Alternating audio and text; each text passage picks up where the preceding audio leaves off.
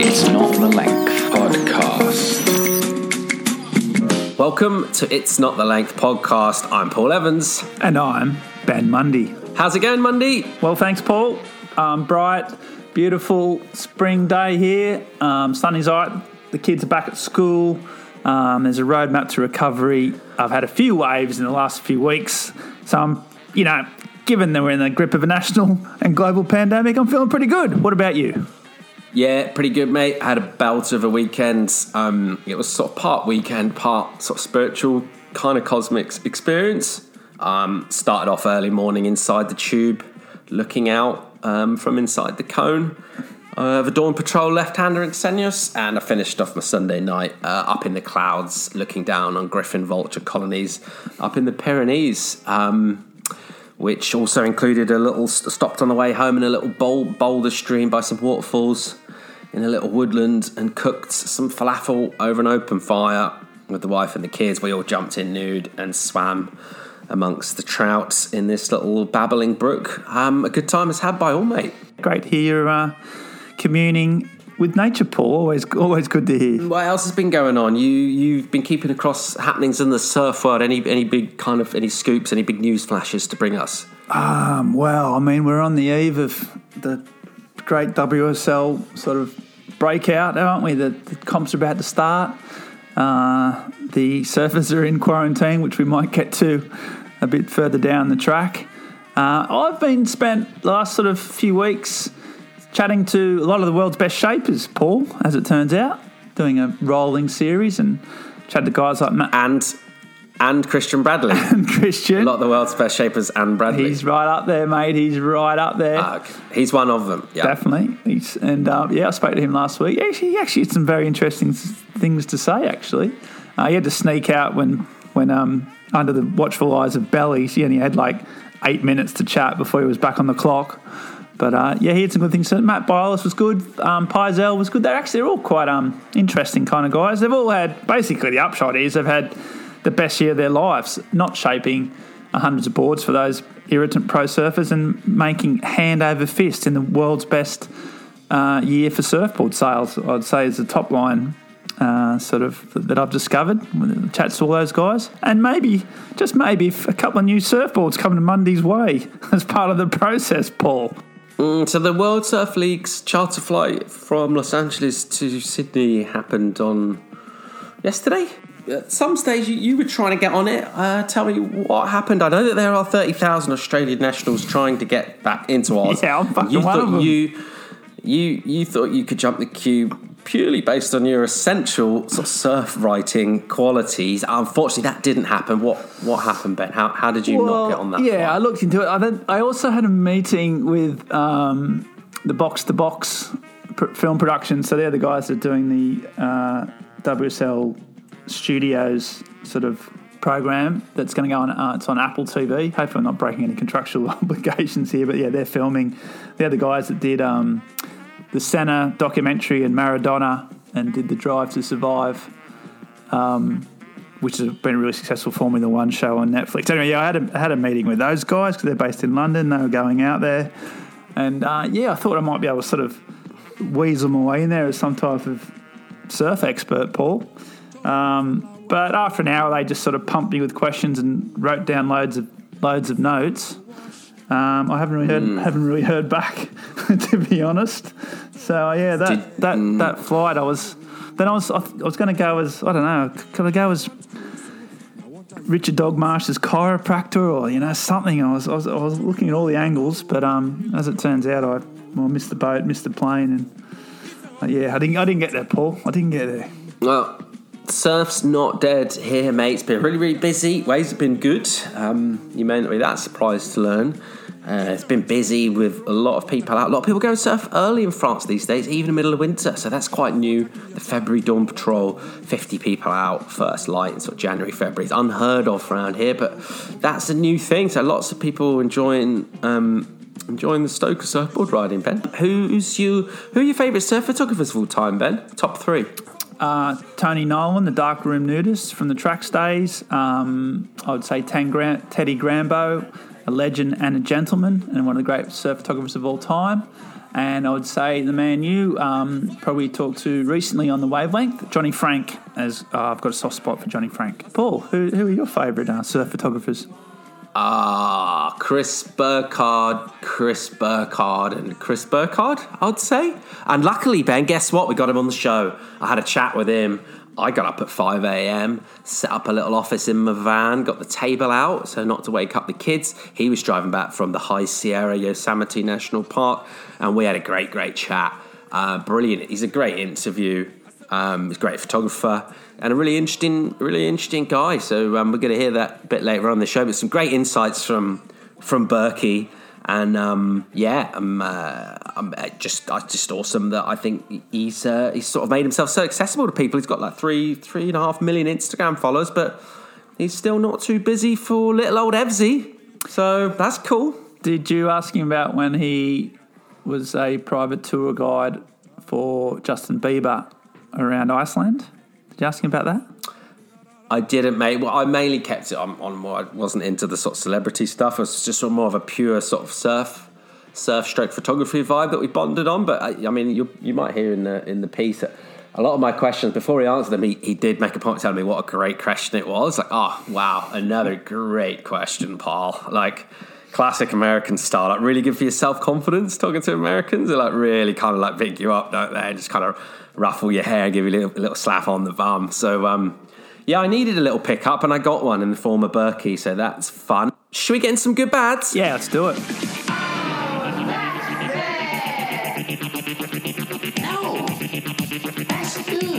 Okay, Mandy, it's time to get into some good bads, some stuff that's been going on that we liked, stuff we didn't like so much. First of all, Ben, what have you got that's good? I've got some good old guys doing some good surfing, Paul. And I enjoyed a little story. It was actually posted by big bad Bobby Bain, former Australian tour surfer and bit of a legend. And he wrote on his Instagram story, he showed some footage of, there's an old guy 62-year-old called Timmy Taplin. He's a sort of Ulladulla local, and he gets this right hand, like a crazy tube out at Guillotines down there on the south coast of New South Wales. And his sons are filming it, which sort of adds to the thing. And I remember growing up, and he was always a bit of the main man, like a charger. But now at 62, still getting absolutely shacked off his head on a really heavy wave. It kind of gave me a bit of hope. And then not long after that, I think there was that one of Maiko. I think he might be 63. He got that really good backdoor barrel, which that's still a good effort. But I really liked Timmy Taplin's massive tube as we're getting older, Paul. It does just give you that little bit of spark, a bit of hope. Are you planning on barreling into your sort of pension age? Is that part of the Monday future, you think, or how do you rate your chances of still ripping? Not great. Well, not great, to be fair. Not great. Because on a recent surf, it was pretty solid, and I mean it's cold. Obviously, I'm in a 5.43, and I hadn't surfed as much as I should be, and it was 6 foot, and I got like 2 waves. But on the second wave, I was paddling back out, and I was already feeling, and I was already starting to get a bit tired, and like a wave was coming, but I just knew that I couldn't swing because I was too tired. I was like, and I sort of, it reminded me of like, if you've ever, which I did see once on a safari, a cheetah, when it catches an animal, it uses so much energy. Its heartbeat is so fast, it just has to lie down for like 5 to 10 minutes. It can't even move. That's when it's like it's most vulnerable, when other animals can come and catch its prey. And after catching 2 waves on a 6 foot day, I felt like that cheetah was just, I just had to stay still before I caught my next wave. So yeah, not ideal, and not giving too much confidence, but you know what, Paul? There's still hope. I've still got a bit of time. And you plan? Is it like yoga? What's your key to unlocking? Your sort of to staying relevant into old age? Yeah, I think Well, I've been doing 40 minutes of yoga every day lately, and that's been massive for me. And yeah, swimming, and obviously just fucking being near the ocean might be a bit of a help. So I've got to fix that. All right, Paul, what have you got? That's good. Yeah, I'd like to talk about Harry Bryant in Biohazard, which I really like the name. He dropped a new clip I don't get that excited about clips, but there's a lot to love about Biohazard. Some of the best kneeboarding I would say ever captured on a surfboard. Some of the best drop knee. Some just mental waves in, I guess, West Oz. I don't know if it's the Bluff or Nalu or something like that, but just some big, sort of quite scary, amazing blue lefts. But that's not what I really picked out about it. The thing that kind of stood out to me about Biohazard, about Harry, is I just quite like a sort of a chubby, sort of slightly portly surfer. I mean, he's not actually that fat. He's just got kind of a fat face. But I think that's one of the great things about surfing, that you can be like a larger gentleman or lady, and still be super relevant as a sort of professional athlete. And I think, when you think of some of your sort of all-time favourite sort of fat surfers, thinking of like Sean Briley, Mick Lowe, Dane Reynolds, still pretty fat. Obviously, Oki. There's Kikoa Baka. Any others to add? Kikoa Bakalso, I guess he's one. Any other fat surfers we should know about and we should admire? Kong. His nickname was Fat Boy. Yeah, but he was actually shit, though, wasn't he? and still is. A sort of stain on surfing. Yeah, Harry Bryant, he's amazing, and I hope he doesn't change. I hope he doesn't go kind of keto or carb free or whatever and get some crazy diet. You don't get so many sort of chubby sports people in other sports, but there's something I remember. I don't know, it might be a little bit niche, but that's never stopped us in the past. But for fans of sort of 90s cricket, I don't know if you remember Imzamam ul Haq, who was Pakistan's, I think, like number 3. Who was fat when he was like 21. He was already like had a double chin. He used to come out sort of chewing gum. He looked knackered just walking out to the crease. And he was just unbelievable. He used to always like play it really late and just even against like real fast bowlers, just smash it out the ground. He was a great fat cricketer. But I like a bigger man, and I love Harry Bryant in Biohazard. No, that's good. Anyway, moving on. Yeah. Paul, Yeah. What else have you got there? Pauline Mensah. Yeah, she's good. Girls don't surf, Ben, do they? Or do they? Do they? They do. They do. I heard they do. It's the name of a film. It's a new documentary. It's been a lot written and said about it in the media recently. I've been tuning in, listening closely. Sounds like a great film, very interesting, all about the women's surfing from that kind of 80s period. And there's a few key kind of storylines, quite sort of personal stories to do with various illnesses, physical and mental, and some other kind of personal issues. Pauline Mensah's got a really interesting story because she's the 93 world champion, didn't receive any prize money for winning the world title that year. So they've had a little fundraiser for her recently. And exceeded the target, so I thought that was great. And she's given it to, I think I'm not sure if she maybe kept a bit for herself, but she basically gave most, if not all of it, to various charities. She's got like an arthritic condition that she's had a long time. She gave a lot of money to that and a few other causes, which I thought was totally cool. But there were some interesting points raised in this. Just speaking of the sort of toxic patriarchy in the Australian, particularly media and the surf media at the time, Ben, you used to work for Trax. Do you look back at your time there with sort of slight tinges of regret to the way you treated women surfing, or do you think your record stands up? Tough question. Definitely. Tough question for me. Yeah, I started in 2000, but it was definitely still in existence then. Or we were still doing posters of, women in bikinis, basically, like big sort of gratuitous posters. That was like a big poster. We had to pick that every month. We would never think to have put an actual girl surfing on that poster. That would have been ridiculous. Mate, it's definitely, I was definitely a part of that surf culture that didn't celebrate women surfing. Much to do enough. Have you had much to do with Pauline Mensah? I spent a bit of time with Naughty Pauline in Hawaii when I was over there, and surfed a bit with her in Australia. But yeah, I don't know her that well. I spent a lot of time with Jodie Cooper, who I just think's an amazing, amazing person. She's an absolute legend. I always had a lot of respect for all those women. Like, they were just super, they've all got incredible stories, weren't they? Even like Lane Beachley and and Jodes, and they all sort of come from pretty sort of gnarly background. So but having respect for one thing and actually putting them in the magazine was two very different things, Paul. For which I have no small amount of regret. Well, some of the men from that sort of period do, I think, end up, I'm not going to say thrown under the bus, but they're portrayed in a less favourable light for some of their comments that they made, particularly Duma Hardman and Rob Bain, you mentioned earlier. For some of the stuff they said. One of those little sound bites was that they were saying that the women should have their own tour, which is kind of put across as something controversial to say. But I'm just thinking, is there any merit in that, Ben? Can we think of any examples of other sports where the two tours are sort of the same thing? You just have a men's and a women's division.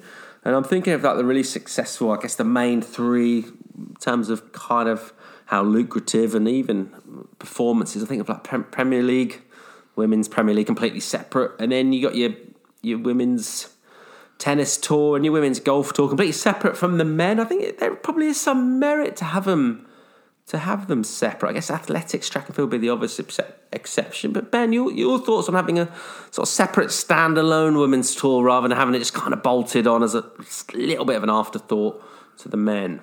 Well, yeah, I think it's... Another tough question from me. Well, I mean, I think they've done it in bits and they've got individual events, haven't they? So that are just purely for the women. And I think those events are much more...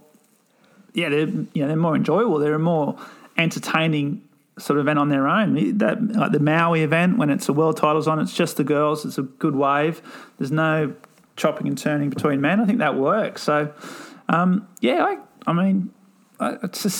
comes down to the financial model, whether it would work, but I see no reason why not. They've got their own athletes, got their own stories. They don't need to be thrown together with the men for any reason. I think it's gotten better. They used to actually, like, when the waves was shit, they'd put the women out. I mean, that happened till very recently, to be honest. So I think that's changed. Which is Send the chicks out. Send the chicks out. But that's what they're talking about, and that's what they're talking about. Pauline's talking about in this interview, essentially. Well, I just wrote a thing on Newcastle because in 2004 they invited Lane Beachley as a wild card, as it's like a bit of a PR kind of stunt, and because she was a wild card, she was the lowest seed, and she drew Andy Irons, who was the highest seed, and so it was all of a sudden. It was like a battle of the sexes, and like he was a world champ at the time. She was world champ, obviously, and it just went massive. But then Andy came out and said, literally just at a press conference, said, "Oh, it's bullshit. Women don't deserve as much money as us. They shouldn't even get as much sponsorship money," and that he reckons that he was going to start going in women's contests because that was only fair. So even like 2004, the world champion was basically just absolutely dissing, women and women's surfing. So, I mean, it's fucking recent. It hasn't. Yeah, they've fought so hard to get where they are, and some of the barriers that were put in place. I probably helped prop them up. Well, it's more recent than that because Pauline was at the Masters, the World Masters in the Azores, 2018. It'll be 3 years ago this year, and I remember you mentioned Michael Ho earlier. He actually said live in one of his interviews, there was a little bit of a sort of a minor hoo-ha amongst some of the men about the format. They wanted to change it, whether they're going to have another elimination round or something really boring like that. Anyway, Ho wasn't happy, and he was basically having a pop at a couple of the other surfers, and he's like, yeah, some of these guys should be in the women's division. That was like his diss. That was live on the broadcast. Like, his daughter is an actual professional surfer. Like, that's basically now. So this isn't going back 30 years. This is like literally the last Masters event they had. Why is she called Naughty Pauline, by the way? She was always just very naughty. She was always like, she was really fun, mischievous, just get up all sorts of scraps. Yeah, she was just a whirlwind. And especially on the drink, she was fucking crazy. She was good fun. Who else was naughty? Was Bo Emerton naughty? No. Yeah, he still is called naughty. He's naughty. Okay. Yeah. Who would you rather go on a trip with, Emerton or Mensah? Naughty or naughty?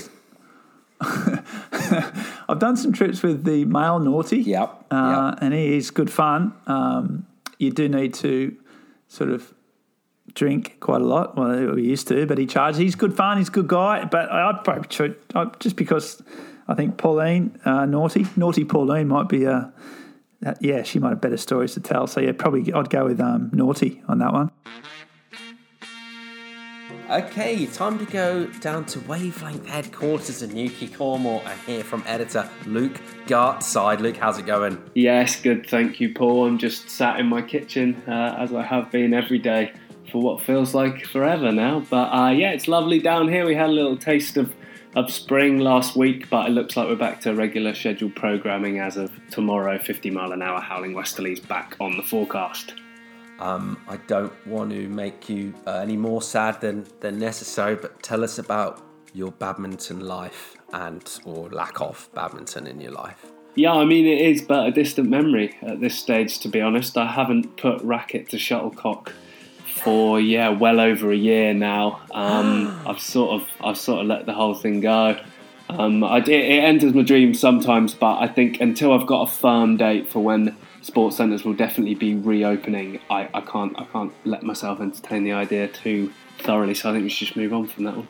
Exciting stuff in Wavelength Towers. We've got a new issue 260 coming out for the spring. What can you reveal to the public about the brand new premium print edition of Wavelength magazine? Yeah, absolutely. Well, this year is our 40th birthday, which means the mag is considerably older than me, but still considerably younger than you, I think. But it's going to be an exciting year either way. We're going to be celebrating in style, not only with our forthcoming spring-summer edition, which is going to be dropping sometime in May, dedicated to shifting realities, which is a nice opaque theme, but plenty for readers to get their teeth into once the story starts to stack up and that lands. And we've also got a couple of really exciting events in the pipeline as well. So we're going to be doing the Wavelength Spring Classic, which has been postponed. It's not going to be in spring because of COVID. It's going to be in the height of summer on the second weekend of July. So that's super exciting. And then we got Drive-In Cinema coming back to the clifftops above Watergate Bay, running for the whole of July and August. And then the Wavelength Blue Earth Summit. So keep your eyes trained to the Wavelength website for lots of details of all of those dropping. But it's going to be an exciting 40th year for us. Wavelength's much loved, of course, for its fantastic subscription offers. What kind of deals are we currently offering people to sign up and subscribe to Wavelength, become part of the community? Yeah, so we've got the Wavelength Stance subscription special. Get yourself a free pair of John Florence's signature Stance socks, which have got a cool little atlas print on them there because he's a man who loves to travel. And we've teamed up with our friends Uppercut Deluxe, who are experts in male grooming, who can offer you a little male grooming gift pack with every subscription for styling your hair for when lockdown finally lifts. You can get a party shirt on, which you can of course purchase in the Wavelength shop. Get out in the town, paint the town red with some gel in your hair. So we got our readers covered on that front. This shop you speak of, tell me more.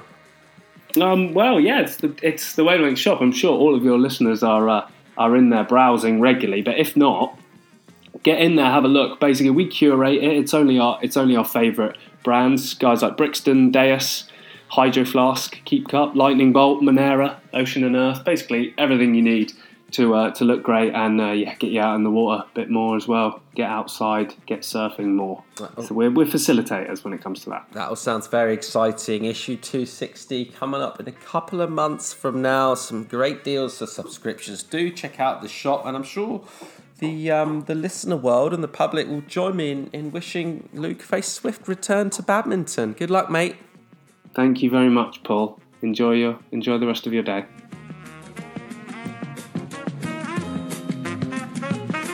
It's Not the Length Podcast. Okay, Ben. Well, after every high, inevitably comes the low. Well, I tell you what, it's going to be bad, Paul, and it's coming, and that is having 32 of the world's best surfers and their entourage in quarantine and broadcasting their day-to-day yoga routines, press-ups, day 2, 28 hours in the quarantine. It's coming our way. If you're on social media, it's hard to ignore, and I just know that it is going to do my head in. It's not going to be pretty. These are guys and girls that have spent their whole lives like just moving, traveling, doing whatever they want, basically whenever they want, and always on the move. And they've got 14 days in a hotel room with nothing, and all they're used to is broadcasting about their lives, and they think that's interesting. And we're about to get a full throttle 2-week pipeline of Instagram shit hosed down our faces. I'm fearing, Paul. Who are you least looking forward to seeing their social output, and is it Leonardo Fioravanti? Courtney Conlogue might be a problem. She's already posted quite a few yoga videos. She posted one like it was 15 minutes into the thing, and she was like, she rode past the camera on a skateboard and went 15 minutes into quarantine. That was a red flag. I was like, that's a big warning sign. And yeah, so I'm worried about that. Okay. Connor Coffin, are you worried about some guitar ballads? You know what? I prefer that now. I know he's come up on the podcast before, but at least doing something a little different. Like, you got 2 weeks. Like, think of something super creative, or come up with something that doesn't involve doing a headstand or fucking dumbbells or fucking something. I don't know. Do a live sex tape, or do something. Like, do. Speaking of which, I did have an opportunity to hang out with close friend of the show and fellow quarantiner, Richard Dog Marsh, former world number 8, a year-ending position, I think, 92 or 93. Anyway, and he said that he's not even... he's not saving it up. He's not watching anything on Netflix. I told him some great recommendations. He's like, "Oh yeah, I'm saving it," and he was saving loads of recommendations. And he said he wasn't even cranking. He's saving it all for quarantine. See, I'd actually prefer that as a live webcast, as a live broadcast, than some of the other stuff that's going to come out. I swear.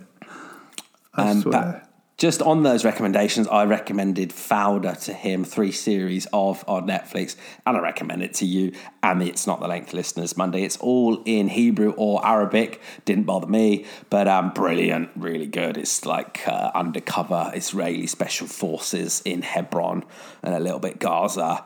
Brilliant, really well done. Good. Slight change of vibe, but great series. Paul, what have you got? Well, Ben, I've been behind the Stab paywall. Been doing some pretty solid internet research, catching up some video watching.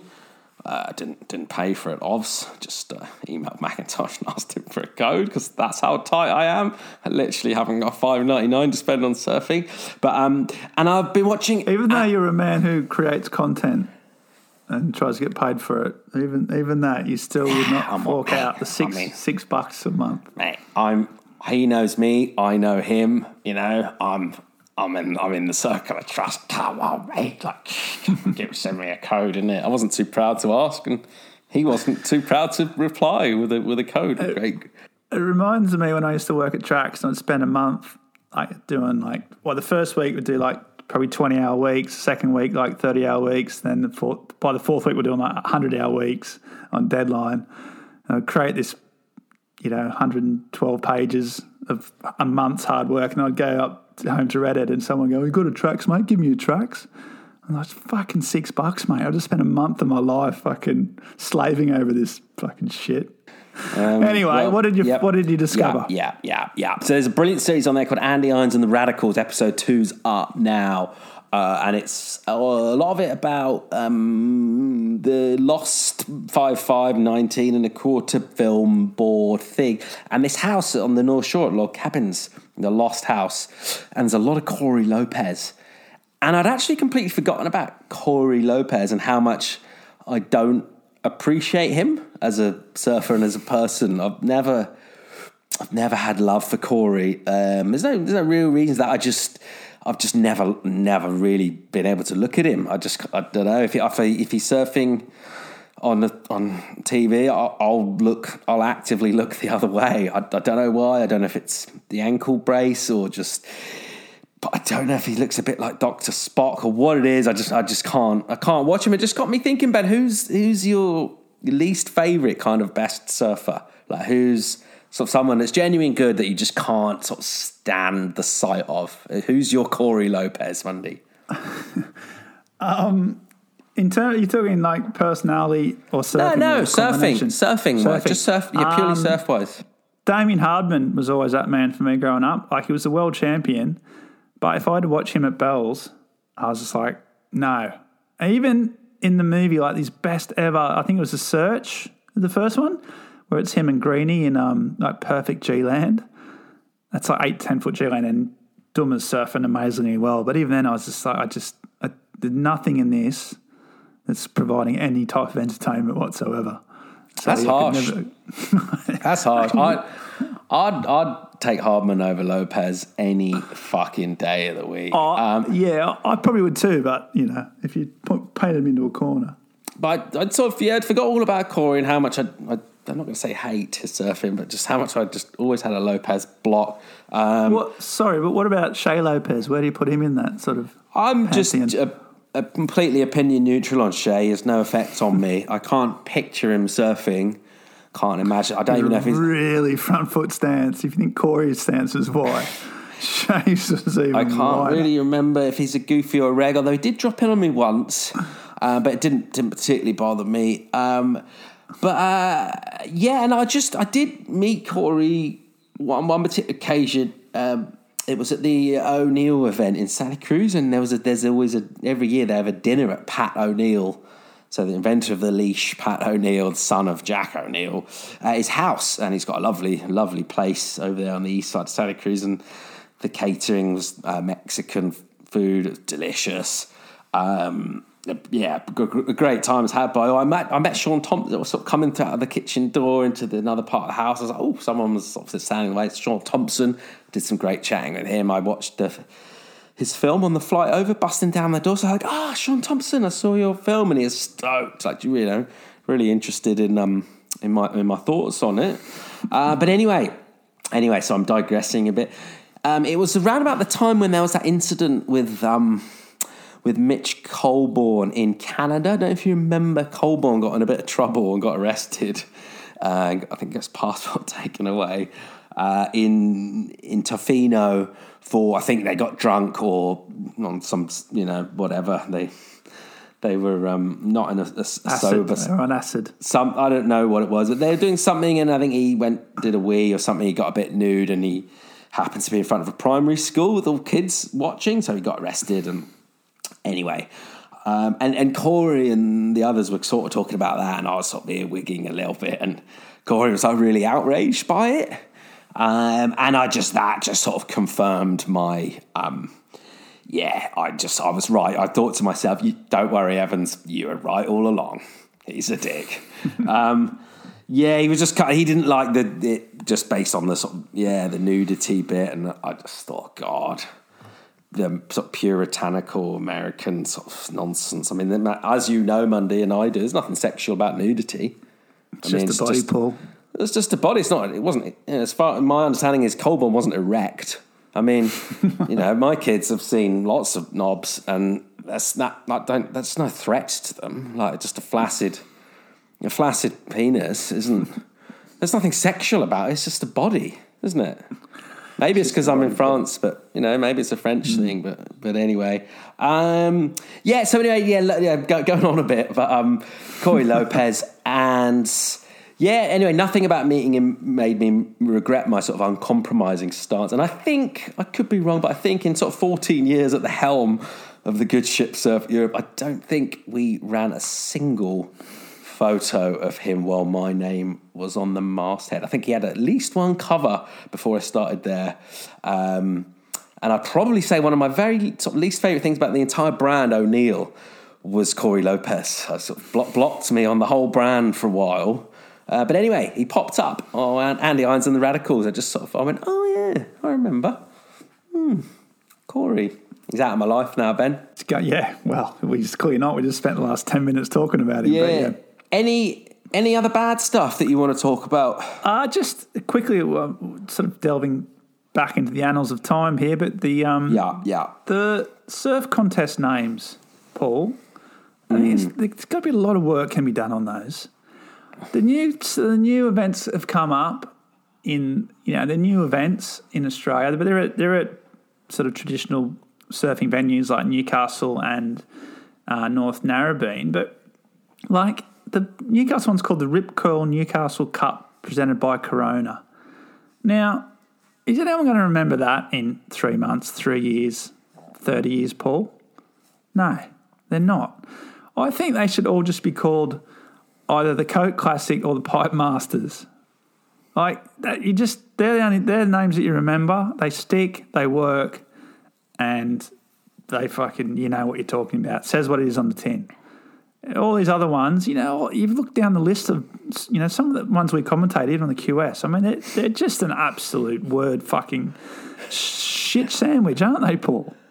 They really are, and I just think that they should come up with someone should be designated, someone in the WSL, fuck, it should be me, basically, comes up with a better naming. Well, I've got them. The Pipe Masters of the Coke Classic. That's what I reckon they should be called. What are your thoughts on that, Paul? I fucking said it. Yeah, or maybe anything it's in Japan, or it could be a Marui as well. It could be the Marui. The Marui Pro is quite a good one, isn't it? From that sort of era, with the little singlets with the 0 and the 1 on. What about, I tell you what I quite like is the Drug Aware Margaret River Pro. I thought it's a brilliant name. I mean, if you didn't know what that was about, you just think they're making people aware of drugs. This is brilliant. Like as if they've just got bowls of drugs when you walk in or something. You can help yourself and just some little information about you find out more about drugs. It wasn't too far from it. Weird names, sure. It's not something I would lose sleep over, but I know what you mean. They could do with some more consistency. But I guess it all comes down to the cold dead hand of capitalism once again, doesn't it? That. But yeah, disappointed to see Rip Curl sponsoring everything. Again, nothing particularly against them as a brand, but Rip Curl. Do you remember? Just speaking of them, again, without meaning to single them out. Do you remember they sponsored the Pipe Masters file? That was weird, wasn't it? It was the Rip Curl Pipe Masters. That was shit. That was shit. That didn't work out. That would be the one you wouldn't want to win. I just want to ask you one thing. On the Fat Surfers, didn't Occy, I remember hearing him that Occy was really upset with Doherty, friend of the show, because Trax did a top 44 sort of pull-out, and they ran a photo of Ock, and he had like 3 rolls of belly fat over his board shorts, and I thought Occy like blew up, or maybe he punched him or something, or was that just a rumour? No, it was Wayne Dart, who was Sean's predecessor. Wayne Dart? Darty. Wayne Dart was he's actually a kneeboarder, and he was Neil Can't Ridgway's, get much more Aussie than Wayne Dart as a name, can you? Yeah. So Darty was Ridgway's deputy and then became editor, and then so when Sean got the job, he was the editor. Yeah, so he did the ASP, the pull-out, which they gave away free. So they printed about 400,000 of these things. I think I've got it because that was when I was in Australia. He's doing a big forehand carve, but yeah, he's got like he had a bit of weight on, but it was also just the way the the way the angle was as well. So he was quite big. Yeah, and so at Bell's, Occy came up and saw them all like this, like just a whole like bookshelf full of them, like a whole bookshelf full of them, and he just like kicked the bookshelf over and like ripped them off. Then went to Darty and went, and fucking punched him or something.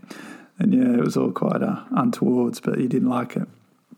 I've got that. That was when I was in Australia in 2000. Like every other British person went for the Millennium, and I bought a few tracks. I'll tell you what I really liked about that period was Paul Ant-Man Patterson used to do recipes in it.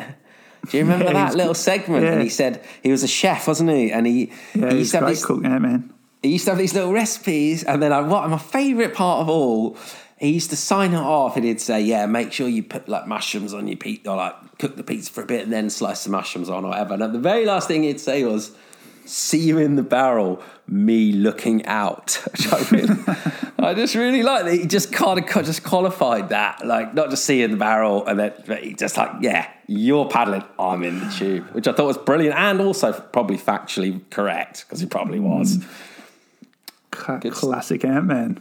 Good stuff from 2000 track, 21-year-old Surf Mag chat. And that is in no way depressing. It's Not the Length Podcast. I trailed a little Berkey earlier on. Let's hear from the man. Without further ado, there is a brand new awesome collection out between Burkhard Studio and Billabong Adventure Division. It's two great collections, the Arctic and the Desert collections. Australian visual artist Luke Tafe involved as well in a collab with some of Chris Burkhard's iconic shots. And as part of sort of celebrating the launch of that, Wavelength did get in touch with Burkhard, and let's have a little listen as to some of the stuff he had to say. You said that Kelly called your hometown Pismo Beach the worst waves on the planet, which I'm sure it isn't. Yeah. But how has home shaped your kind of adventurous lifestyle that you have now as First Christian? Man, that's a great question. Honestly, it's a funny one. It's kind of, I have a very, very strong feeling that he did say that, because basically they used to hold like an old, NSSA, OP Pro where I live. And it's just this it's this year-round kind of beach breaky sort of wave that has a pier and is consistent, but that's irrelevant. It's more about the fact that just it's never that good, right? And I think in some capacity, that little bit of folklore fueled me as a younger photographer to be like, oh man, screw that, this place is rad, I'll show them, sort of thing. Like when you hear about one of your kind of surf heroes saying this place sucks, you're like, every dog has its day, just watch. So I think in some way there's always been a reason to prove oneself. And growing up in the Central Coast of California, people always would joke that you just get looked over, because if you go to the north in Santa Cruz, you have it's home to one of the most prolific surf scenes in the world. Santa Cruz, so many people, so many big wave surfers, and yada yada. Then you go an hour and a half south, and we have Santa Barbara, which is home to all the best point breaks, and everybody lives there, and Tom Curran and Al Merrick and yada yada yada.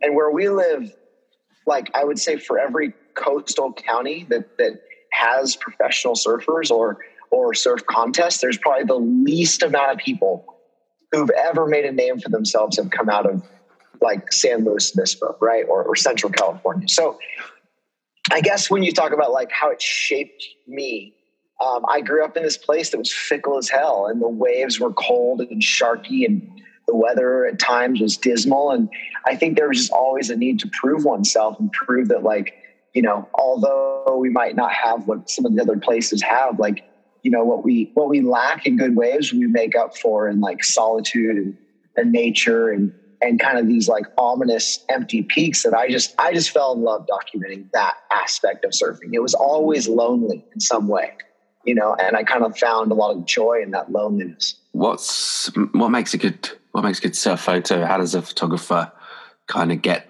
a little piece of themselves in a surf photo? That's an excellent question too. And I think for each person it's a little different. And if anything, I would say that evolves over time. In the beginning, as a young buck, who's just going on trips for the magazine or trying to shoot photos for, Surfline or whatever, you're just thinking about front lit, tight action. You're thinking about all these kind of buzzwords that you've heard over the years.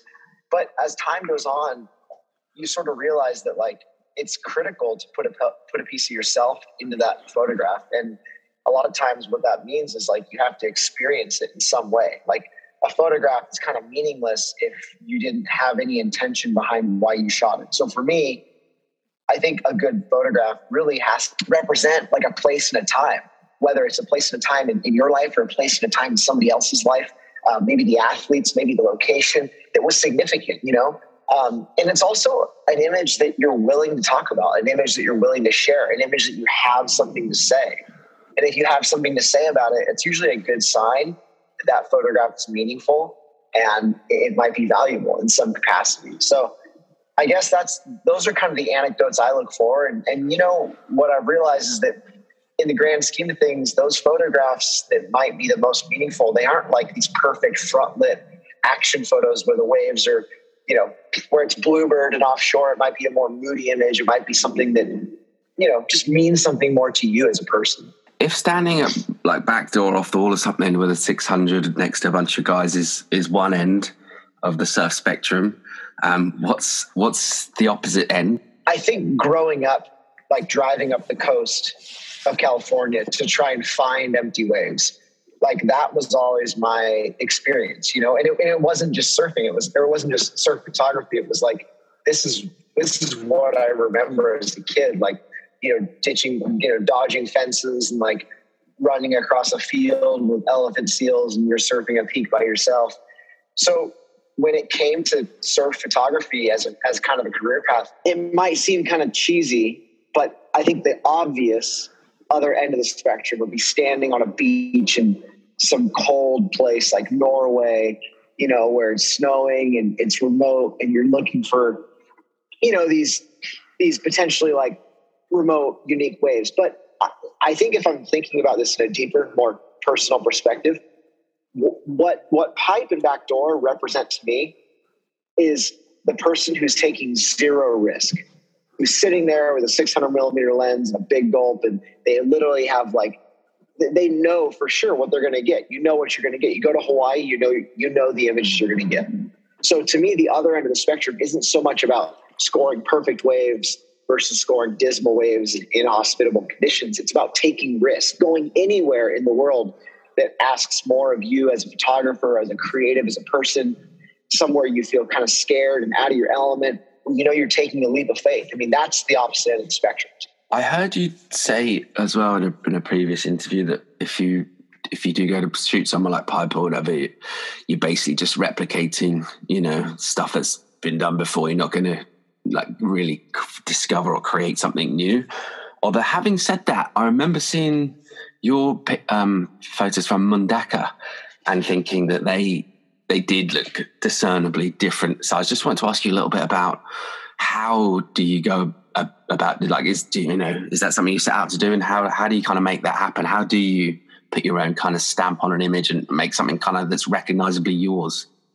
Oh man, that means a lot. I appreciate you even saying that, because it was kind of crazy, you know, going to that was my first trip to France and Spain and you know, shooting Hossegor and all these places that I had grown up staring at photos of. You know, I was enamored by the ruler edge sandbars of Mundaka. We have so much research at our fingertips, so many opportunities to like look back at what's been done. And I think that being a student of the practice, like being a student of surf photography, being a student of magazines, you know, just like looking at everything you can, absorbing it all, not because you want to replicate it, but rather you want to do the opposite. Like if I know what's out there, you know, then I know what else I could do. Like I know that, you know, Mundaka, what I have seen are these epic photos from the water, you know, where there's like the church and like the, you know, the brick, like, you know, of the like little town behind, and just these perfect pits. And then I've seen these lineup photos. I know what I had seen because it was seared into my mind. And so when I went there, I kind of tried to just, like I would anywhere else. And it's the same approach I would take to really anywhere, any assignment in the world. Is like, if I have to go shoot in a new place, I want to give this place the time it deserves and walk like 360 degrees around my subject. You know, I remember driving to the far beach where you could like look into the wave. Yeah. And I remember going to the very highest point I could, and then looking down from like this bridge and looking down from like the actual beach, and just kind of like giving it the respect it deserves. It'd be like me showing up at Pipe and just seeing like, oh, there's some photographers, I'm going to go post up next to them, as opposed to like going there and kind of giving the respect that this place commands and looking at it from all perspectives.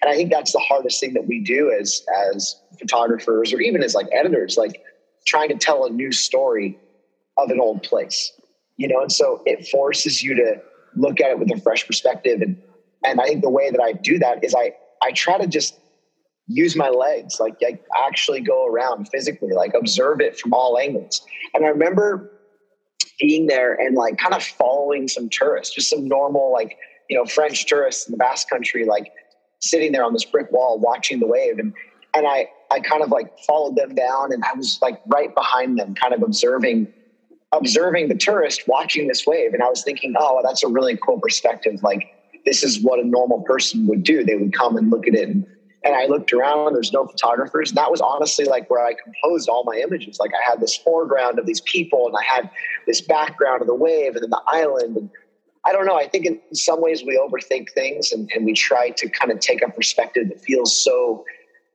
focused on the action, when really like the beauty of the place, you know. And I would say the same for these French beach breaks. Like, one of my favorite spreads of all time was of that wave with the bunkers shot up on the sand dunes.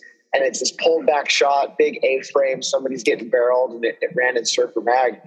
And I just like, you know, it was about appreciating the location. It was about the uniqueness of like what's on the beach, you know, people and how they would observe it. And I think what makes a photo like that special is just you as a surfer can relate to it in some way, because that's a perspective that you might see. Can you describe the feeling of the power of an image, like maybe the sort of influence it can have? Or is there like a first image that sort of stepped out of its intended sort of purpose and became a thing all of its own? I don't know, mate. I'm thinking of maybe like the Pete Mendia one. Yeah, no, dude, you're spot on. Like that photograph of Pete Mendia, and there was a couple other ones before that, you know, it became more than, I think what it was it became more than just an action photo. It kind of immortalized an experience, right? And that's sort of what, I think that's the difference between surf photography and landscape photography. Like, as a surf photographer or as anybody within the action sports world, you're kind of trying to document like the here and now, a photo that's like 2011, you know, or 2020, right? As opposed to trying to shoot something that you hope will last forever, or that can't be dated, or that can be like considered timeless. And I think what was so powerful about that photo of Mendia, when it won the Red Bull Loom, it really like validated to me that nature in general and the arena of waves was what was the most significant thing, right? It wasn't like a tight photo of Andy Irons doing a big turn, or Kelly, or whatever it was.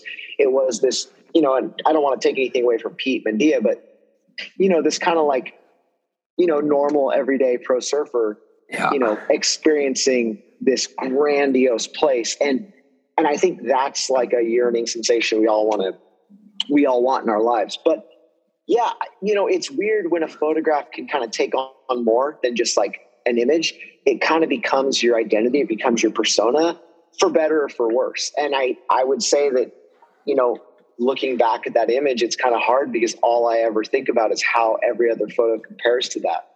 And I've had a few moments where I feel like I've kind of struck gold, or I've gotten lucky.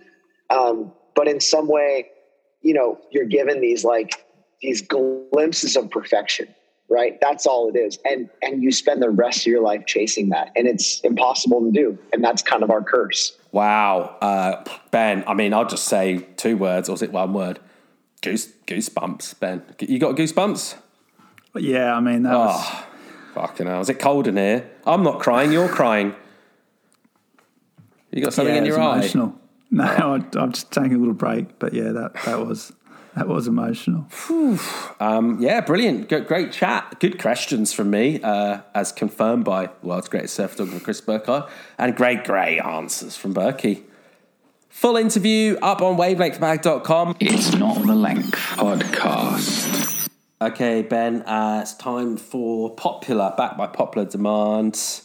What cunt said that? It's a quote-based quiz. How many cunts and how many quotes have we got? I've got 10 quotes. If you get up to 7, 5. Come on, half and half. How about 6? Let's compromise. 6 you win, and you get to choose your own song. Have you got a song, Paul, that you'd like to play?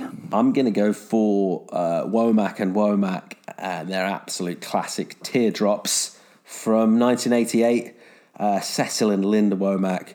And I just love the female vocal on there. And I sort of in many ways liken it to my own brand of surfing, but I like the way she's shown that you don't you don't need to really go through all your full range, and she just kind of like slightly understates. It's just a beautiful, easy, kind of silky voice. I in some ways I would sort of liken that to my sort of mid-face highline surfing style. Ben, how about any thoughts on Linda Womack, and what song have you chosen in? Well, well, interesting, Paul. I'm going to hit you back with the smooth, sultry vocals of Roberta Flack, "Killing Me Softly." Beautiful, mellow song, and her voice, her soft, tender vocals floating over that bed of beautiful melodies is like your surfing. It does remind me of your surfing too, Paul. So it's a really weird sort of juxtaposition there. But yeah, let's go with that. It's a beauty, and I look forward to playing it after I ask you these questions. Number one.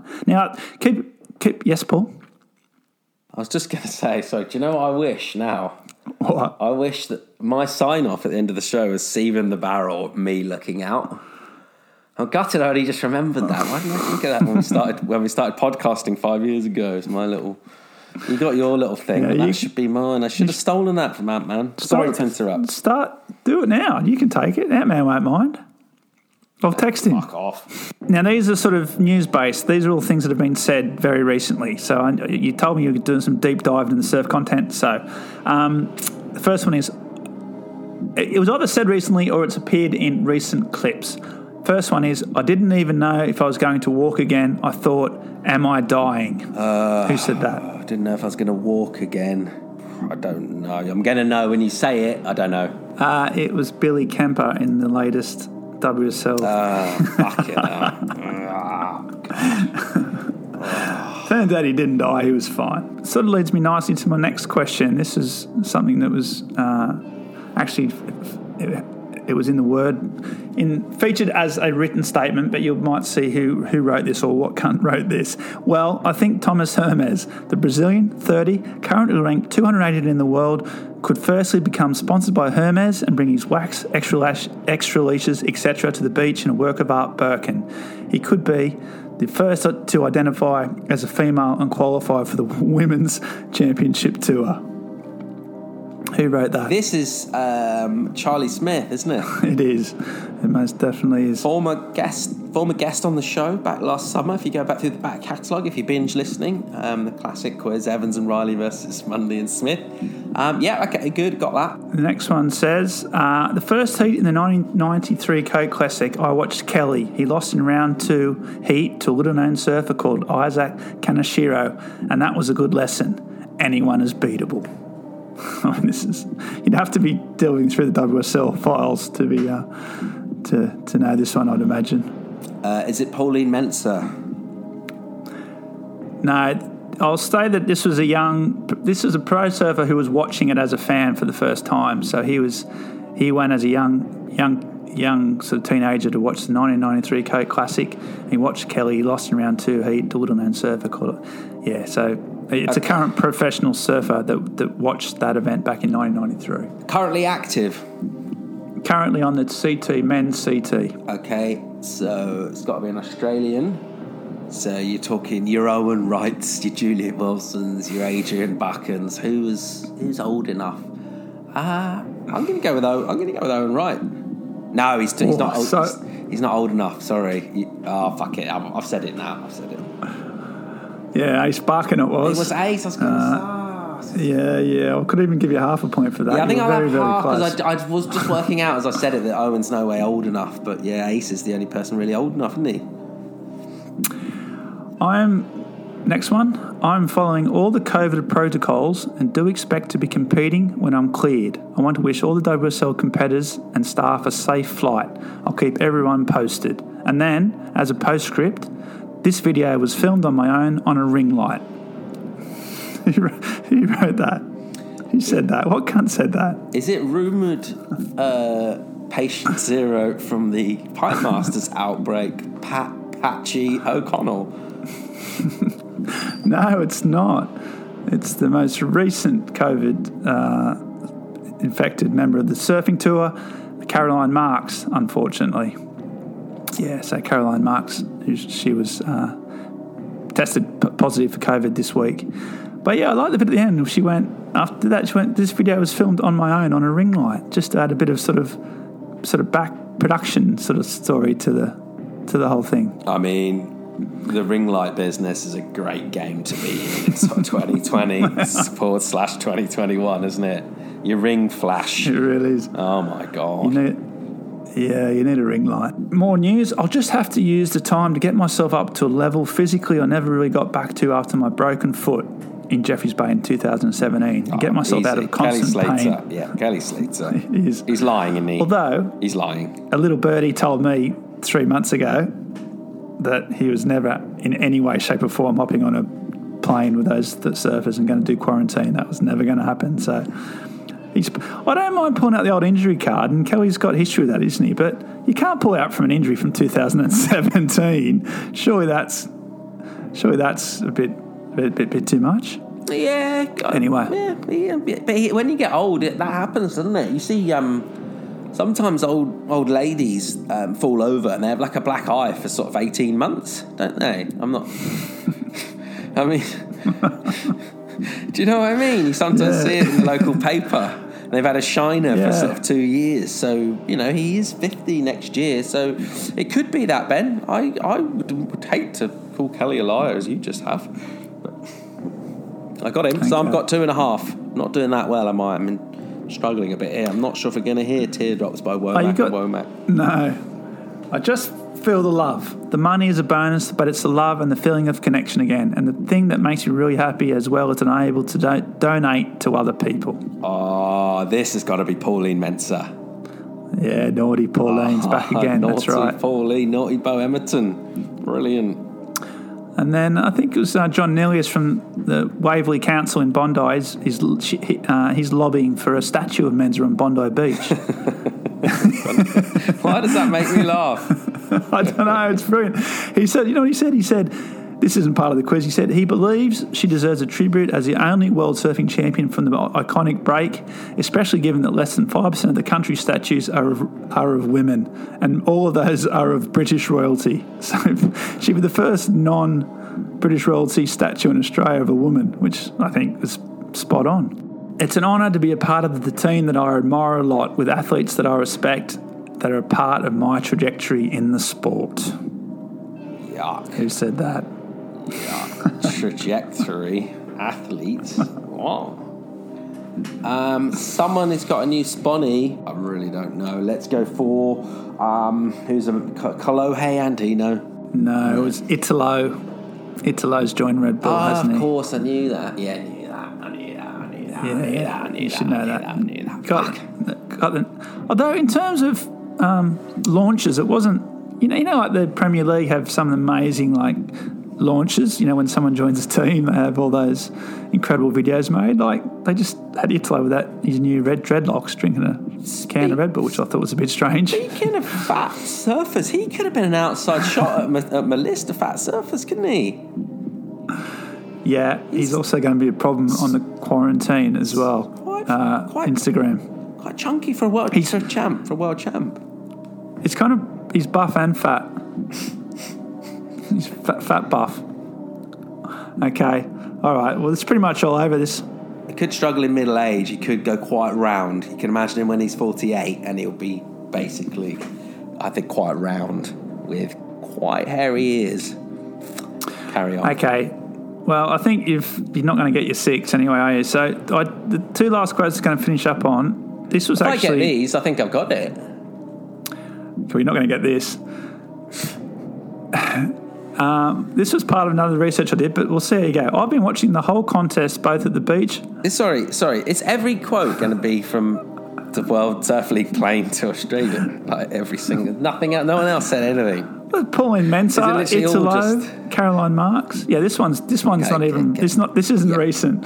I've been watching the whole contest, and I'm kind of clutching at straws as well. I've been watching the whole contest both at the beach at Gincho and at the ASB website, and I can tell you that I've never heard so many conneries from a professional speaker as this Ben Mundy.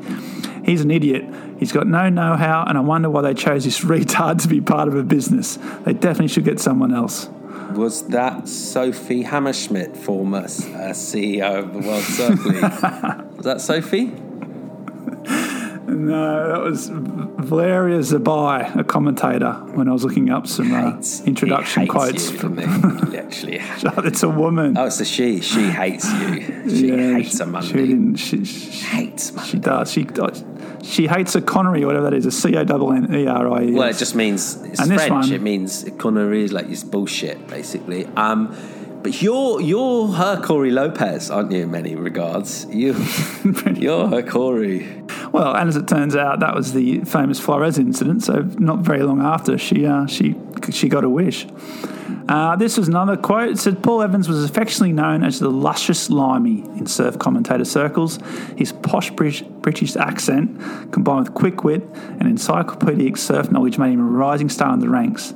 And even though he was calling one-star Q events in strange countries and girls' junior pros in lakes, the consensus was he was end up in the big leagues. I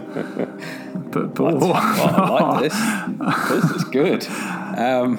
Is it Nick? Did I say that? Sounds like something I would say. Was it my mum, Linda Evans?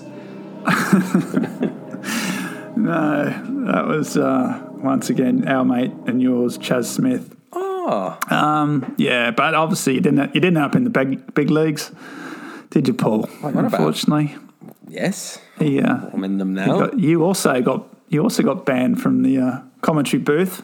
I read in that article, which you don't bring up as much as my commentary ban, I might like to add. Strumming my pain with his fingers, singing my life with his words. Get in touch with the show. Let us know how you're enjoying, if you're in the UK coming out of lockdown. If you're elsewhere, just let us know.